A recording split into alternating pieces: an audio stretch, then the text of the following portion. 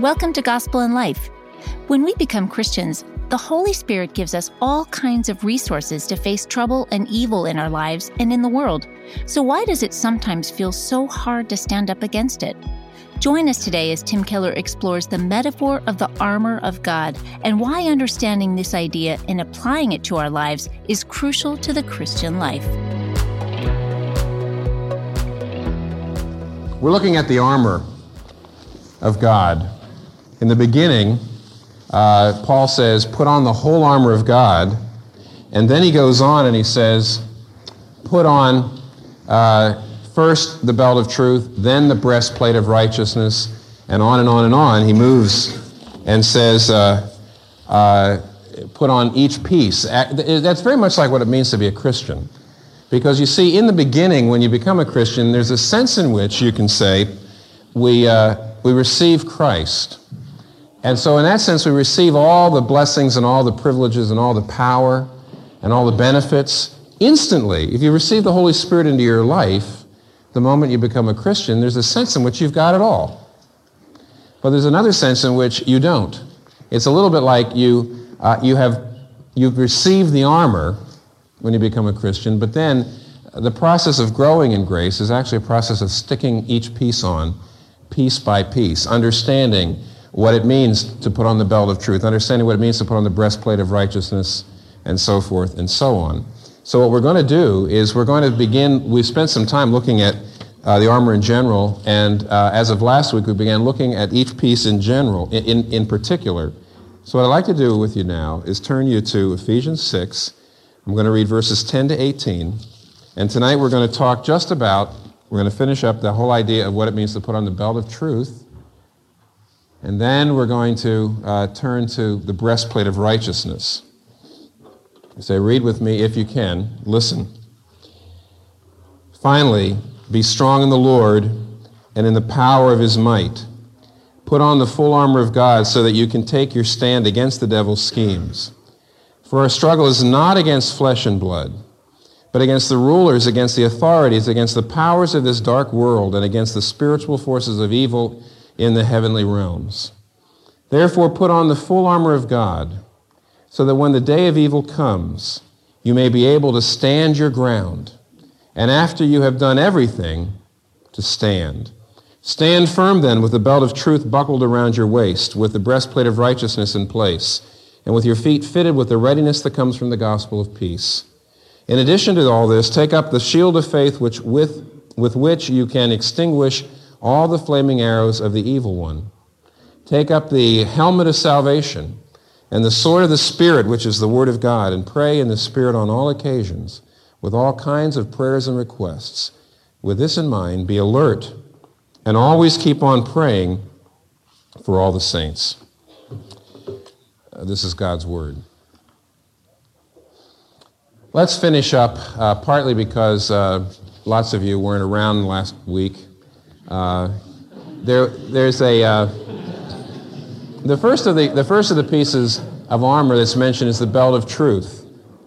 And as we said before, the interesting thing about the first of the things that Paul mentions as being something that if you're going to stand in the world against the troubles and problems of this world, if you're going to stand in the evil day, he says, on the evil day, if you've got the armor of God on, you'll be able to stand.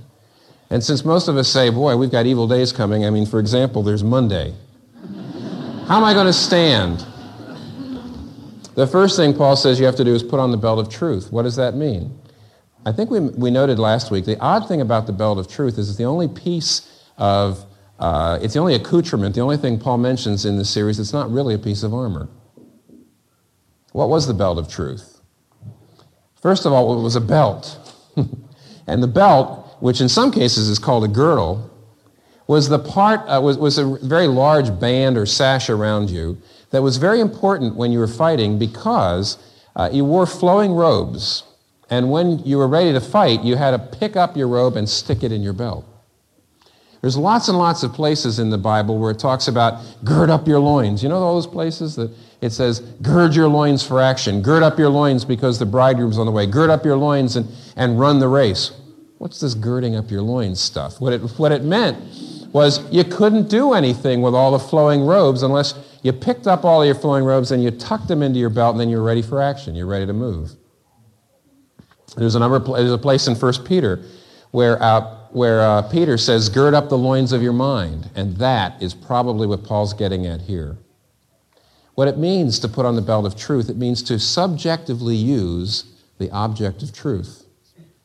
The girdle, the belt, is the thing around your private parts. It's the thing around your center.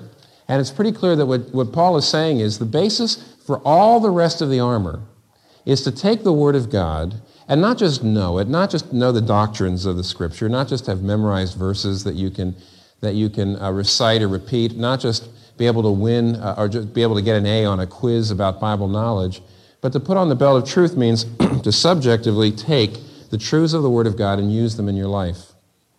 So, the fact that he uses the term belt and to gird up the loins of your mind shows in some very vivid ways what it really means to live according to the Word of God, instead of living according to your feelings, instead of living according to your impulses. Gird up the loins of your mind. You see, your mind is, the picture is your mind is flowing out in a zillion different directions. You're petrified. You're saying, what if? What if? Oh my gosh, what if? What if? What is Peter saying? What's Paul saying?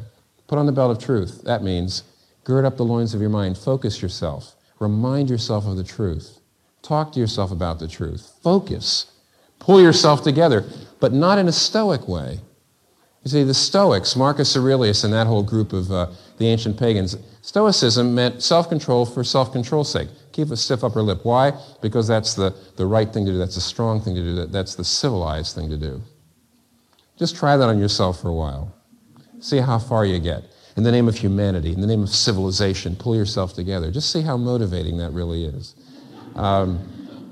That's not what we're talking about. We're saying using the truth, reminding yourself of the realities that the truth of the Word of God tells you, pull yourself together.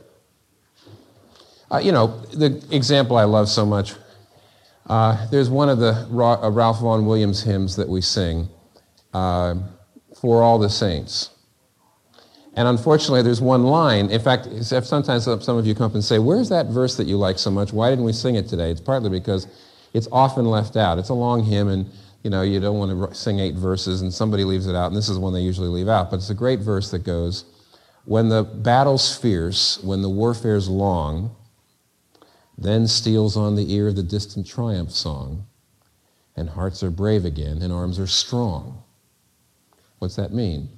The picture is, here you're fighting a battle, and you're losing, and you're overwhelmed. But suddenly, off in the distance, you hear of the fact that reinforcements are on the way. Now, how does that affect the way you fight? Nothing has changed. You haven't physically gotten any more invigorated. The enemy hasn't changed. It hasn't gotten weaker. But something happens to you. Or another way to put it is, here you are fighting, and someone in your troop comes running out of the watchtower and says, I've been to the tower, and even though we're overwhelmed with the enemy here, and it looks bad, there are reinforcements coming. And when our side gets here, we will outnumber them 5-1. They'll be here very soon. So fight. We've won. Well, you see, that's new information. But what happens is you've girded up the loins of your mind in the truth.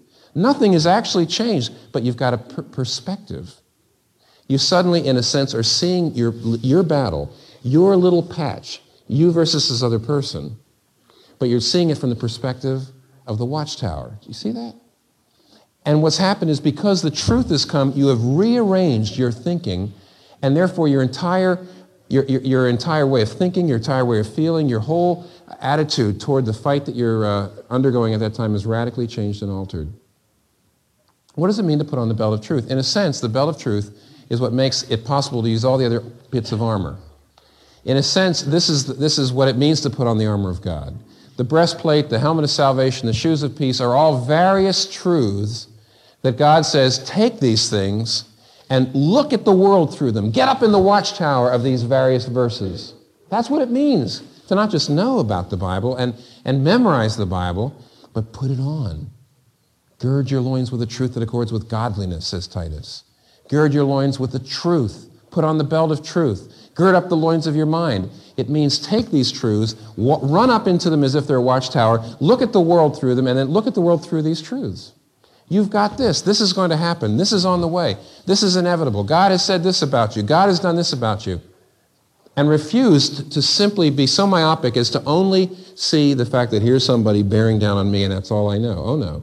You have to look at it in the whole perspective. And that's the reason why we say that Christians, now I want to move on to the breastplate of righteousness because I'm done. That's what the belt of truth is. But I want to say, this is why we say that Christians, above all people, are to be thinkers. I know that that's not the popular image of Christians, especially Christians who really take the Scripture seriously. The idea is, oh, those people believe everything the Bible says. They don't like to question. They're not very reflective. They're not very scholarly. They're not very intellectual. They're the kinds of people who just say, I believe it, that settles it. Not at all. As a matter of fact, it's my experience, it's not universal, but it's my experience that an awful lot of Christians tell me that the difference between before they were born again and after, before they were converted, they said, I was religious, I went to church, I believed the Bible, and I believed a lot about it, but I never thought about it. I became a Christian, and suddenly my mind woke up. I began to say, oh my word, look at all the things, look at all the truth. I haven't really let God and His Word affect the way I think about everything. How do I think about politics? Through the truth of God? How do I think about sex through the truth of God? How do I think about money through the truth of God? How do I think about how much money I spend on my appearance? How do I think about fat? How do I think about everything? And very often people say, before I became a Christian, I was kind of moral, kind of religious. I never thought about these things. These things weren't interesting to me. My mind was asleep. And now my mind is on overdrive. I'm constantly thinking. I've had people who have been real honest with me about what they've visited the church and they've gotten a taste of the old classic historic Christian message, which is what you have here. And they said, thank you, but I don't think this is for me. And I've had a couple of people be real candid. They said, the real problem is I want to relax on Sunday. See, I get challenged to think all week. I don't want to be challenged like that. I want to sit back and I want peace. And what they really are saying is, see, the old-fashioned kind of Christianity, the classic Christianity makes you think. It makes you think radically and makes you think hard. In fact, as Paul is trying to say, it's the essence of what it means to be a Christian. Look at Matthew 6. Have no anxiety about anything, but consider the lilies, consider the birds of the air. What is Jesus saying? If you're petrified and if you're paralyzed with fear, if you're full of doubts, it's why? Because you're not thinking. See? Have no anxiety about anything, but think. Anxiety and doubt is not too much thinking. It's the absence of thinking. That's what he says. Or you take a place like, it's just full of this. There's a place where Paul says, I've been suffering. How did Paul put up with what he put up with? How did he put up with the beatings? How did he put up with the loneliness? How did he put up with the scorn? How did he put up with the rejection? How did he do it? Paul has got to be considered one of the leaders in the history of the world. He started an institution. He spread and built. You talk about building an institution that has been one of, if not the most enduring and most influential institutions in the history of the world. That's the church. There's a certain sense in which you could say Paul started it, humanly speaking. Now here's somebody who really accomplished something in life, and he stuck with it in spite of incredible odds. He was beaten. He was stoned. He was whipped. He was imprisoned. And how did he put up with it? You know what he says? He says, I reckon that the sufferings of this present time are not worthy to be compared with the glory that shall be revealed to us. What's the word reckon mean? It means to add up, to account, to think it out. He says, whenever I find myself on the verge of death, I keep thinking, this is nothing compared with the glory that not only I find happening through my life, but that is waiting for me. How does he deal with it? He thinks. None of this stiff upper lip stuff. None of this, well, he just must have been made of sterner stuff than me. Heck no. He says, I reckon, I thought it out. Jesus says, if you're full of anxiety, you're not thinking. You're not putting on the belt of truth. Paul says, if you're not able to deal with your suffering, you're not reckoning. There's another place where Paul says, we walk by faith, not by sight. That's an interesting statement. We walk by faith, not by sight. Now, he doesn't say we walk by faith, not by reason. He doesn't contrast reason with faith, not a bit. He doesn't say we walk by faith, even though it makes no sense, there's no evidence for it, even though it goes against everything, every bit of logic and rationality. Oh, no, that's why we believe. That's not what he says. In fact, he's actually saying the opposite. He says we go on what we know, not on appearances. We walk by faith, not by sight. I don't go on what it feels like. I don't follow what it appears like. I don't follow what my impulses or how I feel this day or how it seems. I go on what I know. What he's saying is faith is thinking. Doubt is an absence of thinking. Being overwhelmed with suffering is an absence of thinking. Put on the belt of truth. Gird your loins with a truth that accords with godliness. Get it? All right. Now, so we've seen that the belt of truth, in a sense, is the foundation for everything else. Because when we talk about the breastplate of righteousness and the shoes of peace and the helmet of salvation, what we're really talking about are particular truths that we pick up and use, that we run up into the watchtower over. All right? Now, let's look at the very next one. As he says, stand then, firm then, with the belt of truth buckled around your waist. We've already seen that. And with the breastplate of righteousness in place. The breastplate of righteousness. Yeah. All right. Let's see what we can do. The breastplate was the thing that went basically from the neck to the abdomen. In other words, it was you don't want to get you really don't want to get cut in the arm. You don't want to get cut in the leg. You don't want to get cut in the feet and all that sort of thing. But your what they call your vital organs is what the breastplate of righteousness is over. Now, I guess many of you know that today when we talk about the center of our personality, the seat of our deepest feelings and our deepest motives and our deepest thoughts, we talk about it. We call it the heart. Now, we for some reason we identify the center of our personality with the heart. Not that we really think that is necessarily physically where the heart is, where the soul is, but we identify with the heart. The ancients, the Greeks and the Romans, and in biblical times, they don't talk about the center of the feelings and the personality as the heart. This creates some problems for biblical translators.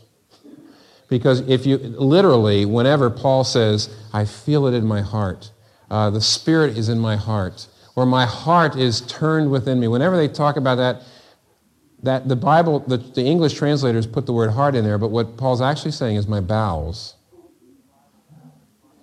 And all through the Bible, whenever it talks about, I love you from the heart, it's actually saying I love you from my bowels. And where there's a place where God says, my heart is turned within me when I see you, you've broken my heart. He's actually saying, you've turned my bowels. And the English translators know that you'll laugh if you see it there, just like you're laughing now. And because bowels to us doesn't mean love and the soul, it means excrement, And so they have to translate it heart. The fact is that the ancients talked about the bowels or the abdomen as the seat of the emotions. Which, by the way, does make some sense because physiologically we know that your emotions can create heart problems. They also can create, intestinal problems too. It makes sense. There's not much left in English of that old view that the center of your personality, your deepest feelings are down here. There's not much left, except we still have the term vent his spleen. Sometimes we say that, but outside of that, there's not much. The point, though, is the breastplate of righteousness, whether you're modern American or whether you're an ancient Greek, covers the seat of your emotions, the seat of your deepest feelings about yourself. Now, what makes your emotions so deep is your deepest beliefs and motives and feelings about yourself. So when Paul talks about the breastplate, he's saying, how are you going to protect that part of you? Some of you are so vulnerable there. Some of you are on a constant emotional roller coaster. Some of you are just being jerked all over the place by your emotions.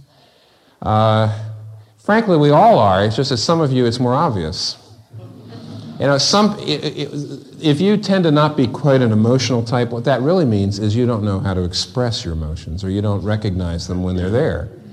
And it's very easy for you to feel superior to the people who are always gushing tears all the time, see?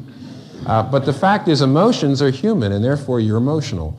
And so what Paul's trying to say is, the breastplate is that which protects this most vulnerable of all, you might say, the parts of your personality, and that is the heart, the center, how you feel about yourself, how you feel about the world. What is it that you're going to do in order to protect this most vital and sensitive area? What is the breastplate? And Paul says the breastplate is righteousness. Now, what's that mean? And there's been controversy over the years. Many interpreters and even translators of the Bible have said this means that the only way for you to protect your heart is by living lives of moral righteousness and rectitude and integrity. And some of your translations will say, put on the breastplate of integrity. Now, this is the argument, and by the way, even though I'm not going to adhere to this, I want to show you some of the validity to it. They say you will never be able to deal with your emotions, and you'll never be able to deal with the evil day. You'll never be able to deal with trouble if you're a hypocrite. If there's a lie at the center of your life. If you claim to be one thing, but in another place you're blatantly contradicting what you claim to be. In that case, your emotions will be jerked all over the place. You will find that you'll not be able to stand in the evil day. When people accuse you, you will always, always feel guilty. And, that's true. By the way, integrity is tremendously important when it comes to dealing with troubles and suffering and accusations and persecutions. You need integrity if you're going to deal with the battles of life. There's a place in the book of Proverbs that says, the wicked flees when no one pursues. And what that means is that as long as you know that you're duplicitous, as long as you know that you're a hypocrite, as long as you know that you're not something other than what you claim to be, you are going to find yourself unable to be a courageous person, unable to handle criticism and trouble. In fact, in some cases, you're going to flee when no one pursues. You're going to become paranoid. You're going to think people are after you. Now, listen, integrity is essential, and all these things are true. And we're absolutely, and I must say, this is a different sermon, actually. This is not, because I'm going to show you that that's not what Paul's talking about here. It's a different sermon, but there's plenty of people in New York who have this very problem. You claim to be Christians. You have the name of Christian. You tell yourself you're a Christian, but in a particular area of your life, you're living in blatant contradiction to what the Bible has said a Christian is. And no wonder you can't deal with your troubles. And no wonder in some cases you flee when no one pursues. And no wonder that you're not able to stand in the evil day and be a courageous person. All right? And a lot of you, I'm sure, are doing that. But that's not what Paul's talking about, and here's why. Paul says the way to protect yourself from Satan, remember, this is dealing with the devil, battles against Satan. The way to deal with the devil is through the blessed breastplate of righteousness. And I know he is not talking about your personal integrity, because, let me tell you, if you try to deal with the accusations of Satan by pointing to your personal integrity, he will have you for lunch. Success, true love, and the life you've always wanted. Many of us have made these good things into ultimate things. We've put our faith in them when deep down we know that they cannot satisfy our longings. The truth is that we've made lesser gods of good things, gods that can't give us what we really need. In his book, Counterfeit Gods, Dr. Keller shows us how a proper understanding of the Bible reveals the truth about societal ideals and our own hearts, and that there is only one God who can wholly satisfy our desires. Dr. Keller's book is our thank you for your gift to help Gospel in Life share the power of the gospel. So request your copy of Counterfeit Gods at gospelinlife.com/give. That's gospelinlife.com/give. Now, here's Dr. Keller with the remainder of today's teaching. Now, what does Satan mean? Remember this? The word Satan, now some of you are new and you haven't been in here for part of the series. The word Satan literally means in Hebrew a prosecutor. And we have said that according to the Scripture, demonic influence operates in your life by trying to destroy your self-confidence, give you a bad conscience, destroy your self-esteem, by showing you what a terrible person you are. We've got consciences without Satan. But what Satan does to a conscience, it sort of puts it on hyperdrive. It puts it on overdrive. It's like demonic influence takes your conscience and just drives it into the ground. It's a little bit like your conscience. You know those cars where they not only give you you have your speedometer over here, but you've also got your RPMs. How many revolutions per minute is your car, is your engine having to take in order to get your car to go this speed? And of course, you know that if you're in too high a gear or too low a gear, trying to go fast, your RPMs get up too high, and the little indicator gets up into the red area, and that means your engine is starting to melt. If you want to go 40 miles an hour, that's fine, but don't do it in first gear because your car is going to melt, so you shift down. Well, basically what happens is a conscience is supposed to work. You got to have you don't have a conscience, you're going to end up in prison. You're going to be a sociopath. What Satan does, though, to the conscience is it turns it up so that its RPMs are up way up there and you're starting to have a meltdown. It comes after you and says, you're a failure. You haven't lived up to the standards. You haven't done what it really takes. You haven't achieved anything. And if you're a Christian, the satanic accusation operates like this. What right have you got to call yourself a Christian? You call yourself a Christian. What right have you got to even take his name upon yourself? How dare you pray and ask for this and that when you are doing this and this and this sort of thing? That's satanic accusation. And that does a tremendous number on your feelings and your emotions and your thinking about yourself. Now, how are you going to deal with that? It's going to come. If it hasn't happened to you yet, it will. You look at Paul. Paul was a Pharisee. He says in Philippians 3, he was pretty proud of himself. He was a very moral person. He had a lot of personal integrity. He fasted twice a week and he tithed. He gave 10% of his money away to the poor. And he was a very, very, very moral person. And one day, you read about this in Romans 7, he says one day he was studying the Ten Commandments and suddenly thou shalt not covet hit him, and he began to realize that in spite of the fact that externally he was a very obedient person, internally he was full of selfishness and envy and discontent. And he says the more he looked at himself, the more he came to hate himself. If you want to read a great example of this, you can read Camus' work, The Fall. And in The Fall, in that book, you've got this man named Clemens who is actually having a very nice life. And one night in Paris, he sees a woman about to throw herself in the water and kill herself. He's not sure she's about to do it, and she throws herself into the river. And instead of calling for the police, getting involved, or pulling off his own clothes and rushing in to save her, he just goes home. He says he didn't want to get involved. And by the time he gets home, he suddenly says, what's wrong with me? What happened? Why did I do that? And the whole book is the same thing. This whole book is really just a kind of modern version of what happens to Paul in Romans 7. Here's a guy who absolutely thinks well of himself until the day where he begins to look and take a good hard look, and he looks inside and he sees nothing but selfishness, self-indulgence, softness, and he begins to see nothing but darkness. And he comes to hate himself and loathe himself. And eventually, no matter who you are, it's going to happen. I tell you that. Because someday, the accuser will put your conscience in overdrive, and you will feel the same way. What are you going to do on that day? What's your breastplate? Now, the reason I know that as important as integrity is, and important as moral rectitude is, and sincerity is, if you try to deal with that day by talking about your integrity, by saying, but look at my sincerity, look at my moral rectitude, look at all these things, the devil will have you for lunch. And here's the irony of why that happens. Because the better you get, the more moral you get, the more godly you get, the more you study what it means to be a good person, the more you come to understand the beauty of Jesus Christ. The godlier you get, the less godly you will feel. The more like Jesus Christ you get, the less like Jesus Christ you will feel, because the humbler you'll get. And the humbler you get, the less humble you feel you are. You see, don't you see, by definition, the more humble person will feel that you're very proud. The humbler you are, the prouder you will feel. Therefore, the godlier you are, the less godly you will feel like.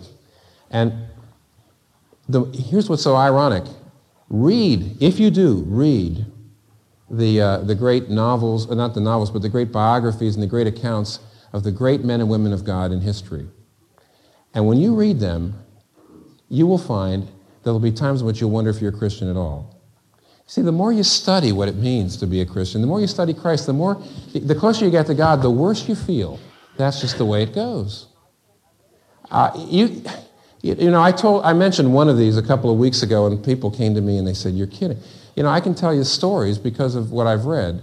In the middle of the 1800s, there were two young Christian men who had a real heart for God, and they discovered a leper colony in the southern part of Africa. I don't know where it was. We're talking about the 1860s.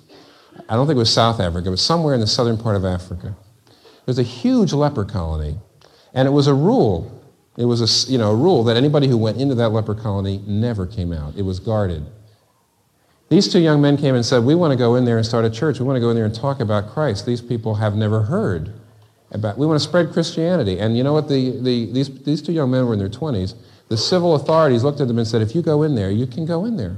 No problem at all. Go and do anything you want. You'll never come out. We will never let you out." So they thought about it, they prayed about it, they talked about their families about it, and they went in, and they never came out. And we're not even sure what had happened in there, frankly, because by the time anybody else ever went in there who could come out, everybody was dead a generation. In they went. And the more you begin to realize what it means to be a Christian, and the more you see what other people are like who have been Christians, the less of a Christian you feel like. And the devil, if you point to your integrity, will have you for lunch. You'll be duck soup.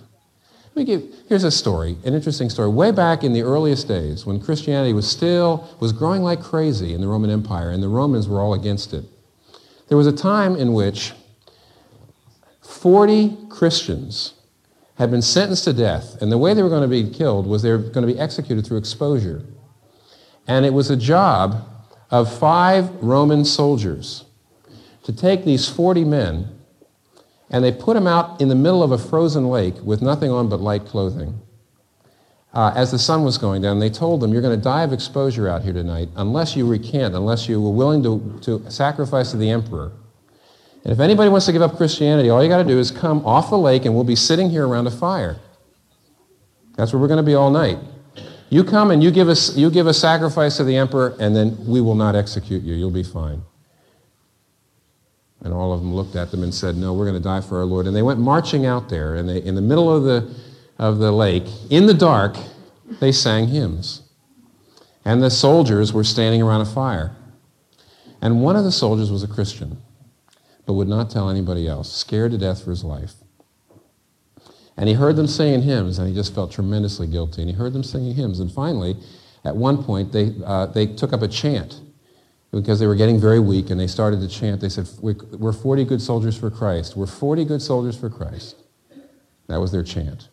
In the middle of the night, they were all, the Romans were all sitting around the fire still, and one man came staggering out of the lake. He had chickened out. He had given up, and he came and said, he wanted to come in. He would make the sacrifice. He was willing to turn his back on Christ. And way out in the middle of the lake, some little voice, sounded very weak, said, 39 good soldiers for Christ.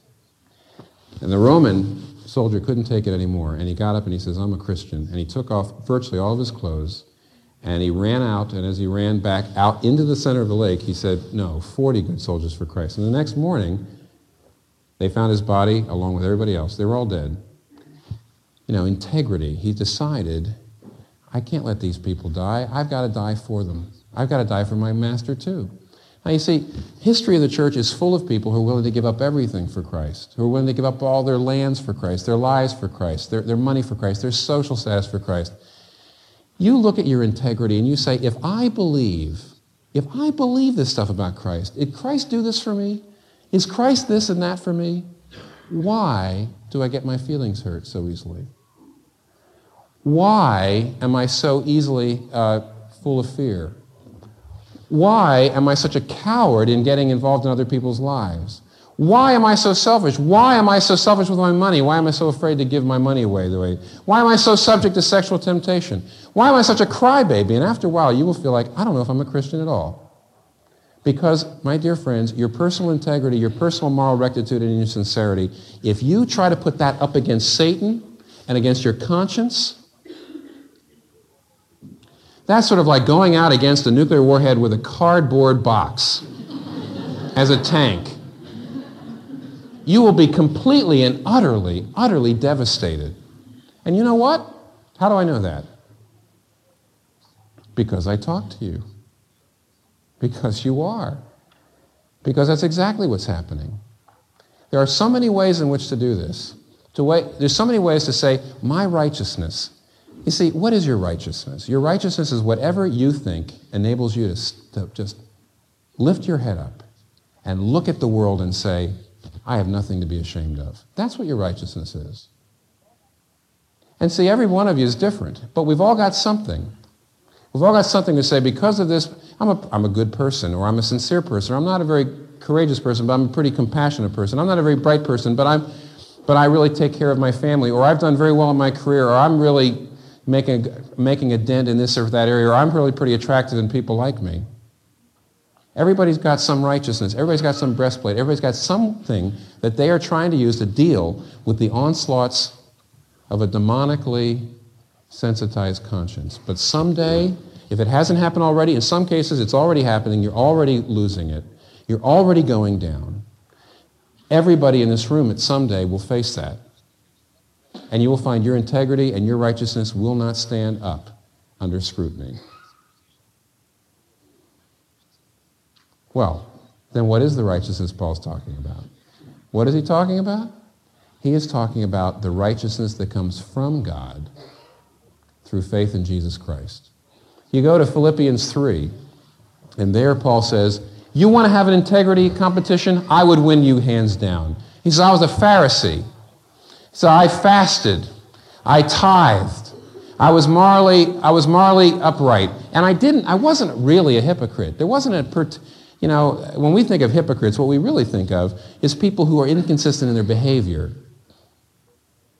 In church, he's a great family man, but actually he's sleeping around with everybody in the office. I mean, that's a hypocrite, and that is a hypocrite. But you see, underneath it all, Paul said, I could have beat you all in an integrity and a moral rectitude competition. I could have had you all hands down. But even I, and if this happened to me, it's going to happen to you, even I one day was absolutely defeated. I was a failure. I hated myself. I couldn't stand up under my own conscience. I felt I had blown it completely. I was in despair and I was in darkness. But then what does he say? Well, I'll read it to you in his own words, because it's right next, in fact, it's right after Ephesians 6, within one page in my Bible. He says, but whatever was to my profit, see, whatever I thought was my righteousness, I now consider loss for the sake of Christ. What is more, I consider everything a loss compared to the surpassing greatness of knowing Christ Jesus my Lord, for whose sake I have lost all things. I consider all my old righteousness rubbish, that I may gain Christ and be found in him, not having a righteousness of my own that comes from the law, but that which is through faith in Christ, the righteousness that comes from God and is by faith. I want to know Christ. You see, not having a righteousness of my own that comes from the law, but that which is through faith, the righteousness that comes from God and is by faith. Now, I'm actually going to try to conclude here and come back next week and talk. So far tonight, I've tried to talk about the negative, and that is how you will never be able to stand in the evil day with your own righteousness, ever. But what I want to do is turn around next week and go into more detail about what the Bible teaches about this, but I will summarize it now. Christianity is so different than any other religion in that it says that the righteousness you need to stand before God acceptable, the righteousness that you need to keep your head up and to be ashamed of nothing is a righteousness that was accomplished for you by Jesus Christ. He came to earth, and he lived a perfect life, and he subscribed to and fulfilled every jot and tittle of the law. He loved his neighbor as himself. He loved his God with all his heart, soul, strength, and mind, and he did it as your representative. He did it as your mediator, the Bible says. He did it as your federal head. That means you're in federation. You see, what is a federal head? Imagine that you're in a union, and you send a representative, and that representative negotiates a contract. And just imagine in this case, that person is your federal head, which means whatever contract that person negotiates happens to you. If that person triumphs, you triumph. If that person blows it, it's blown for you too. That's a federal head. Whatever happens there is imputed to you. You don't deserve it one way or the other, it's imputed. The Bible says the way in which you can stand before the Father is through the imputed righteousness of Christ. Our sins were imputed to him. He didn't deserve them, but he becomes liable for our sins. On the cross, he becomes responsible for them and takes them on his back. But then the other side of the gospel is not only that our sins are imputed to him, but his righteousness, everything that he ever did, is imputed to us. So that means that God treats us as if we'd done everything that he has ever done. See, just as he became liable for our sin, we become liable for his perfection. I know the word liable is almost always used in a negative sense, but in this case, understand it. What does it mean to be liable? It means the consequences of this person's behavior fall on you. In this case, as you're liable for his perfection, you stand complete in him. That's why Paul says, I don't want to be found with a righteousness of my own making, because my righteousness will never stand up before the onslaughts of satanic accusation. I want to be found in him. What does it mean to put on the breastplate of righteousness? In brief, for example, are you cast down today because you're disappointed? Because something has not happened that should have happened, or something has happened that never should have happened, and you're devastated and you're kicking yourself and you feel horrible about yourself. You feel like a failure. You feel worthless. What should you be doing? I know what you are doing. What you're doing is you're saying, oh, Father, I don't know, God, if I had been a better Christian, maybe this wouldn't have happened to me. I'm being punished for something, right? In other words, you went before the satanic accusation, you went before the prosecutor in your own righteousness. You start to look at what you've done and you say, oh my gosh, I really haven't done this, I've been a failure. Instead, to put on the breastplate of righteousness means to say, the reason I am so disappointed is because this thing that I've lost was something I trusted in. This was my righteousness. This is what I thought would make me hold my head up. But that's not my righteousness. What I am is a Christian. In Christ, he's done everything for me. And therefore, I'm disappointed because I was trying to be for myself what only Jesus Christ should be for me. He's my righteousness. Look, you feel guilty about something? You say, how could I go before God? Maybe the devil's doing it to you now. How can I go before God? When considering what I have done, you put on the breastplate of righteousness and you say, if I hadn't done that this week, that wouldn't make me acceptable. Even if I had never done, you have to turn to the accuser and say, if I hadn't done that this week, that wouldn't make me acceptable. It's Jesus Christ that's my acceptability. He is my wisdom, my righteousness, my sanctification, my redemption. Do you know how to do that? If you don't, and I know most of you don't. When I say most, I mean I know some of you, a good number of you now have sort of heard this message. But how well you're doing it, I don't know. Because you see, if you're doing it, you take criticism. You say, who cares what you think? When I know the only person whose opinion matters loves me in the Son. That's putting on the breastplate of righteousness. When you're disappointed, you say, yeah, I blew it. But he's my righteousness. There's so many great old hymns about it. There's the one that goes, well may the accuser roar of sins that I have done. I know them all and thousands more. Jehovah knoweth none. Or what if the fact you're just dry as a bone? If you're a new Christian and you felt real close to God for a while, and now you've dried up. Your prayer life isn't very good. You just don't feel much love for him. You don't have any kind of special feelings. What's happening to you? Is this satanic accusation coming this way and saying, maybe it was all in your head?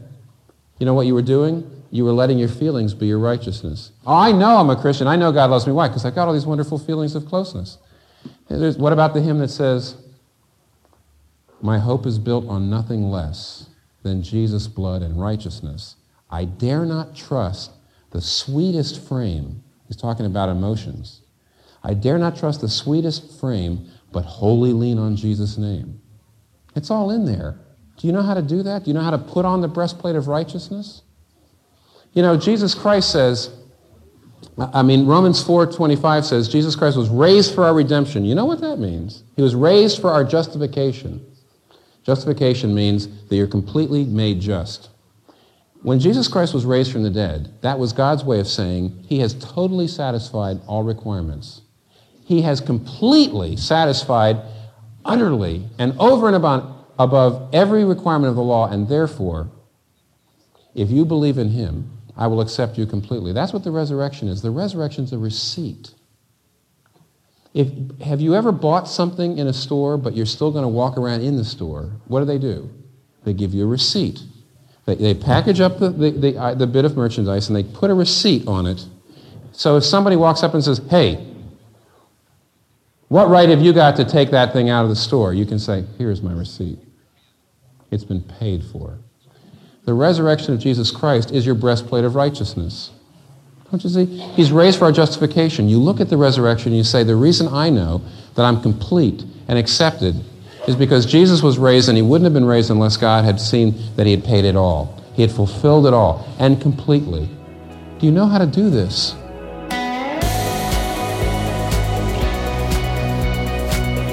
Thank you for joining us today. If you were encouraged by today's teaching, please rate and review it so more people can discover this podcast. This month's sermons were recorded in 1992. The sermons and talks you hear on the Gospel and Life podcast were preached from 1989 to 2017 while Dr. Keller was senior pastor at Redeemer Presbyterian Church.